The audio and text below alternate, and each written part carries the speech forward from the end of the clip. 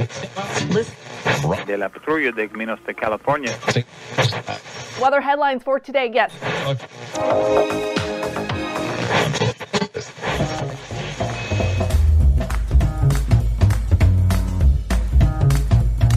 Welcome to the Revenue Generator Podcast, an I Hear Everything production. In this podcast, you'll hear how industry leaders integrate sales, marketing, product, and customer success into a single business unit with a common goal of optimizing their revenue cycle. We'll unearth how innovators integrate data, technology, people, and processes to expedite demand generation and increase recurring revenue. Sit back, tune in, and get ready to meet a member of the revenue generation. Here's the host of the Revenue Generator Podcast, the CMO of Lean Data, Doug Bell. Welcome to the Revenue Generator Podcast, where we members of the Revenue Generation share solutions for how you can integrate your business to optimize revenue. I'm your host, Doug Bell, and today I'm going to be talking about the way forward for B2B SaaS product-led growth strategies.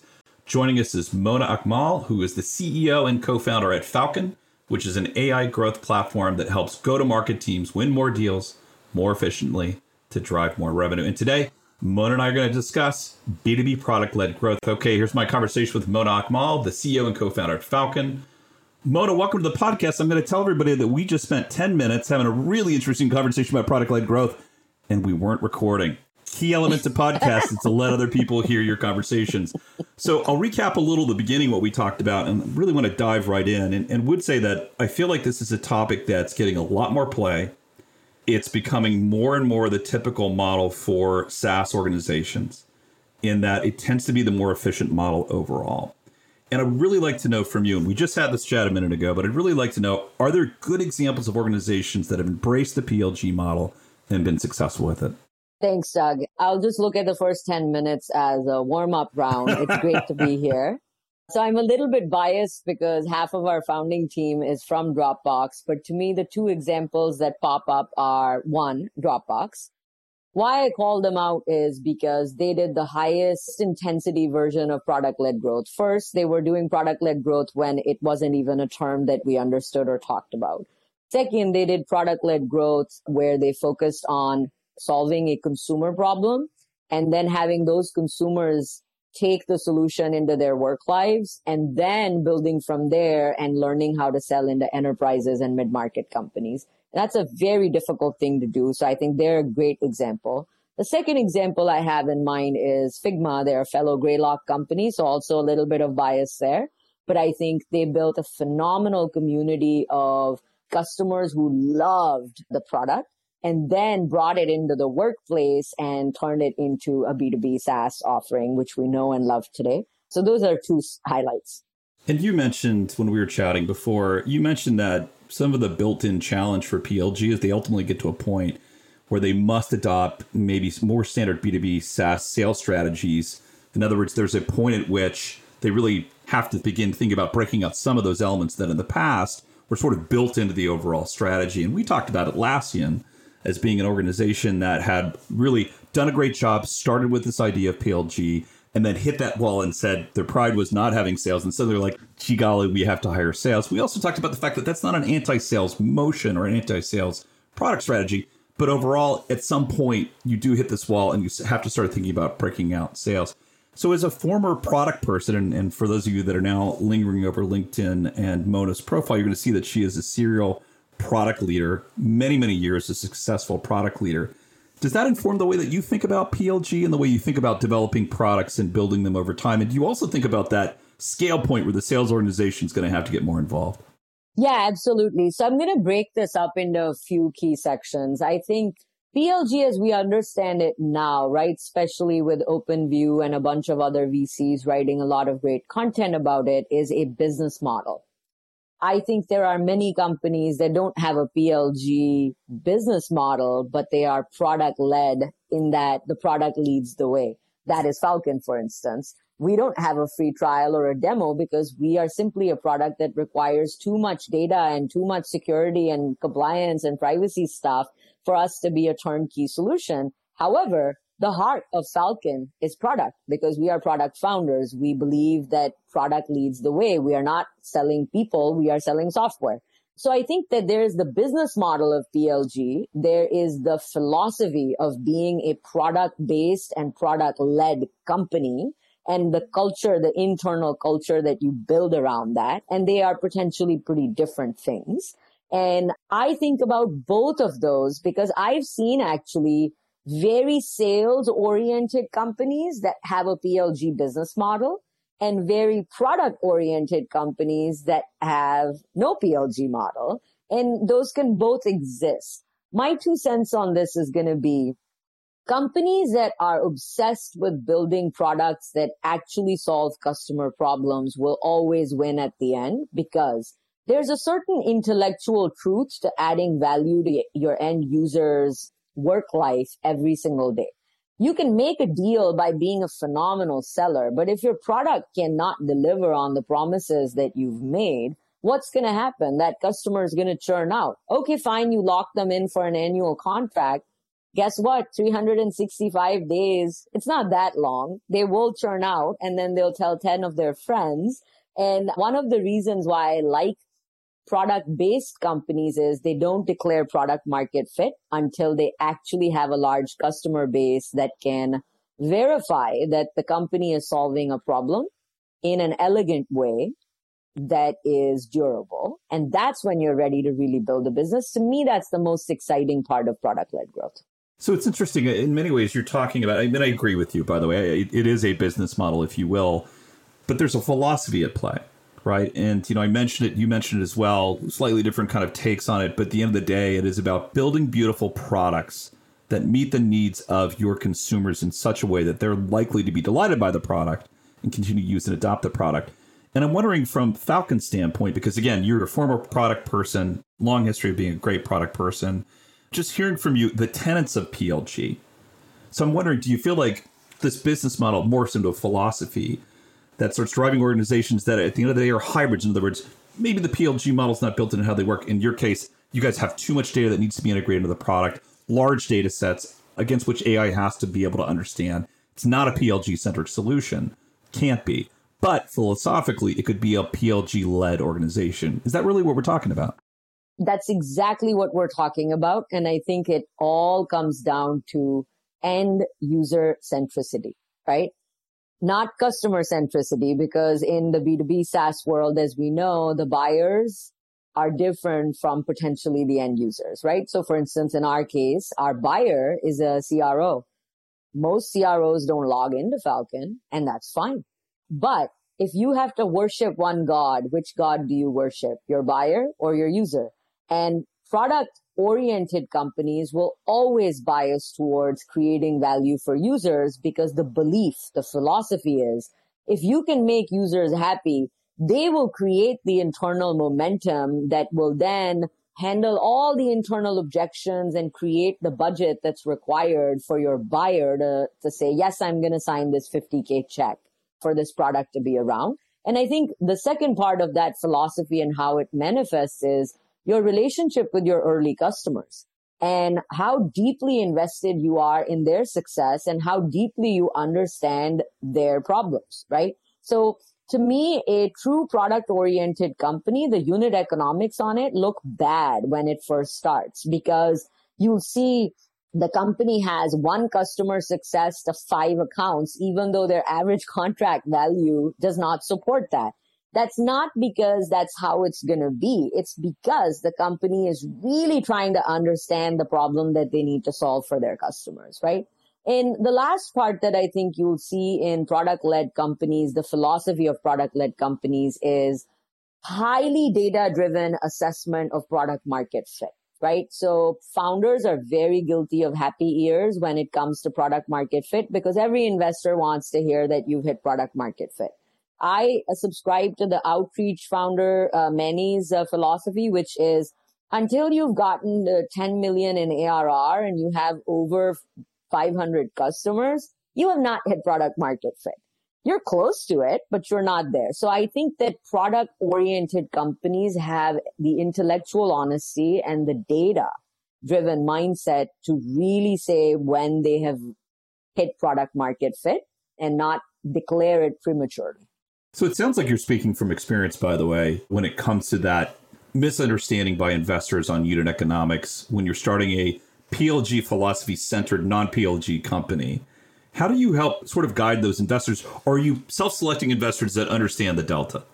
Absolutely. Look, I think investors this has been said before, but for a founder, an investor is a Catholic marriage. You can never get out of it, right? So what's the point of getting married to someone based on a mismatch in ideology? And if they are scared and don't want to invest in you because you're unwilling to lie that you're at product market fit, they're probably not the best Catholic marriage to get into anyway, right? And so I've been very fortunate in that, I'm an older founder, right? I started my company when I was 40. So I'm not desperate. At the end of the day, I think of myself always as the buyer, whether I'm in an investor conversation or a customer conversation, because I'm not doing this for the money. I'm not doing this because I need someone to tell me I'm a good person, right? And so I want to build this my way, and people that can join us for the journey are welcome, and people that have a different set of expectations on product market fit and need a lot of fake reassurance are probably not the best bet for us. What about backwards compatibility for product organizations? Have you seen anybody pull that off successfully? You start as your traditional B2B SaaS development. You realize, I've got to get into a new market. I'm going to give you a scenario that probably exists out there, but I'm going to get into a new market. I'm going to be competing against other PLG companies. Do you think you can launch a product that's PLG-centric when you're not a PLG-centric organization? Do you think it's possible? And there are examples of people that have done it. Absolutely. It is very much possible. I mean, we do it every single day. I think that, again, you need to have a strong engineering team. You need to understand how to do feature flags, right? Being able to turn capabilities on and off for select customers. You need, again, to have a close relationship with your customers to know which new capabilities you can pilot with customers, a small set of customers, safely without making your entire customer population super upset with you because you rolled out a capability that breaks their existing workflows and whatnot. So I think that if you invest in a good feature flagging system, if you have a close relationship with early customers and you actually incentivize them to be your test bed for ideas, you can get very, very far in a non-PLG motion with rolling out new things, new capabilities, and not risking the health of the business or the health of your customer's business. So talk to me about Falkon's product philosophy, because I feel very much that what we're talking about at the end of the day is how you've been able to marry this idea of PLG for a non-PLG capable go-to-market, if you will, or product focus. So a few things. So just at a high level, Falkon is a go-to-market intelligence tool. And so we serve many gods. We help SDR teams be productive. We help sales team be productive. We bring sales and marketing teams closer together. We actually help a lot of our customers with their PLG motions, like help Redis Labs figure out which customers they should be cross-selling to, right?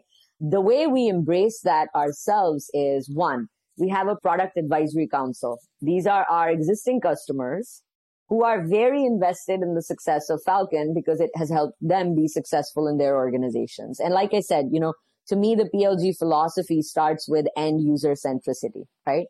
So we have our power end users as a part of our advisory council, and we keep them very close.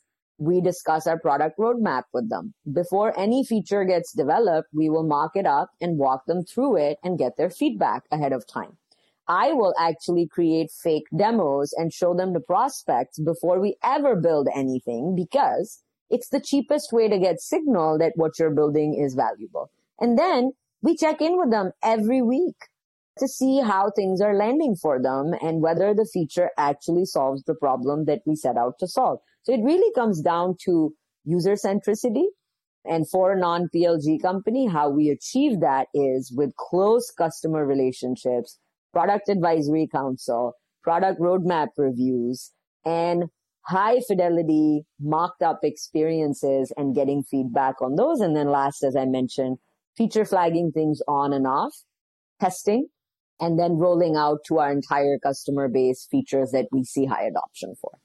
Talk to me about end user centricity and the tracking metrics you use as the leader of the company to ensure that you're hitting those goals. And then I would love to hear a bit more about how you help investors make that transition in understanding those metrics. Yeah. So again, I think that for any product-oriented company, you have to start with a set of hypotheses about what value you provide to your end users. And if, like in our case, we have 10 potentially different end users that use the product for different jobs to be done, right?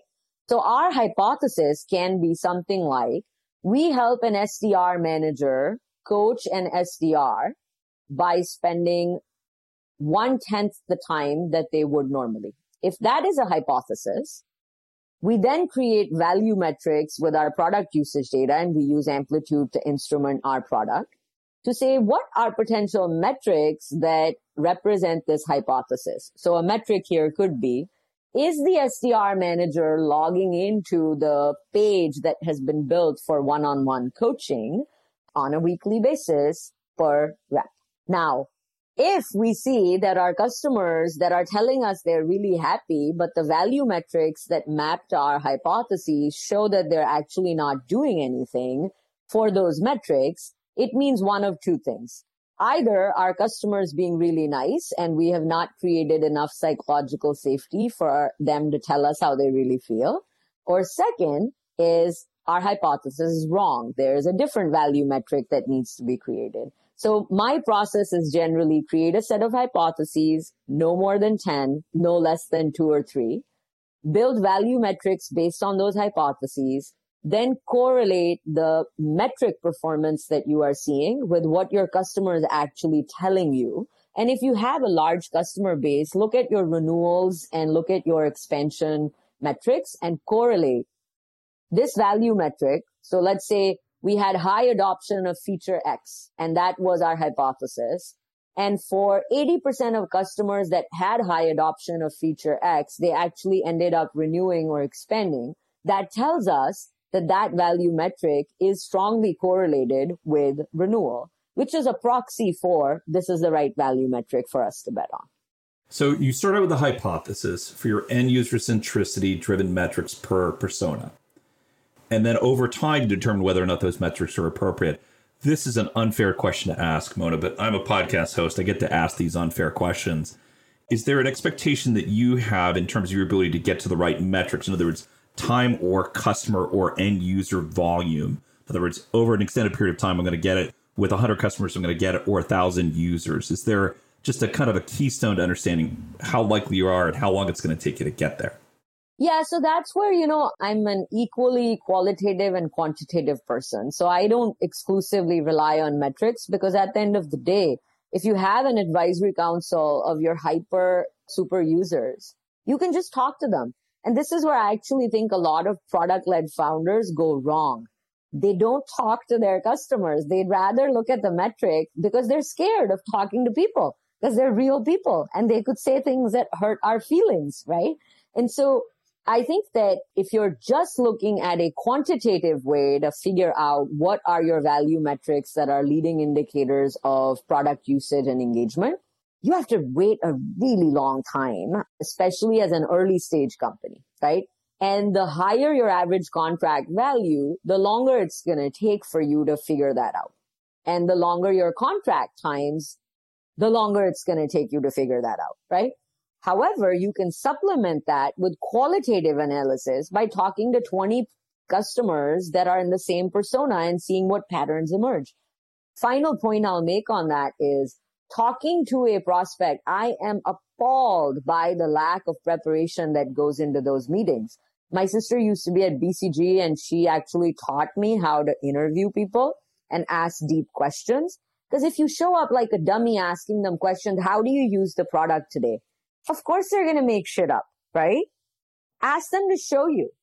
Tell them what meeting does this show up in? And then what decision do you make? And then how does that change your business? There are 5 questions beneath every question, top level question that you can ask to get to real insight about why your product is or is not useful. So really prepping for those meetings so you get qualitative insight, because that's actually the strongest and fastest leading indicator So whether your product's delivering value or not. End user centricity, I think ultimately we should retitle the episode. Mona, I think that's really what we're talking about here. How do we use end user centricity and a qualitative and quantitative combination to deliver best possible product for those end users? And then listen in, investors, ultimately revenue trails that. So be patient. It takes some time. Learned a ton today. Mona, thanks for spending some time with me on the podcast. Of course. Thank you. This was a pleasure. Okay, that wraps up this episode of the Revenue Generator podcast. Thanks to Mona Akmal, CEO and co-founder of Falkon, for joining us in part 2 of this interview, which we'll publish tomorrow. Mona and I are going to dig in and talk about marketing influence and attribution. If you can't wait until our next episode and would like to learn more about Mona, you can find a link to her LinkedIn profile in our show notes, or you can contact her on Twitter, where her handle is @Mona, MONAA_AAA, or visit her company website at falcon.ai. Just one link in our show notes I want to tell you about. If you didn't have a chance to take notes while listening to this podcast, head over to revgenpod.com, where we have summaries of all of our episodes and contact information for our guests. You can subscribe to our weekly newsletter, apply to be a speaker on the Revenue Generator podcast, or you can even share your revenue generation questions, which we'll answer live in the show. Of course, you can always reach out on social media. Our handle is @RevGenPod on LinkedIn, Twitter, Facebook, and Instagram, or you can contact me directly. My handle is Market Advocate. If you haven't subscribed yet and want a daily stream of RevGen strategies in your podcast feed, we'll publish an episode every day during the work week. So hit that subscribe button in your podcast app, and we'll be back in your feed in the next business day. Okay, that's all for today. But until next time, keep cranking, because the revenue isn't going to generate itself.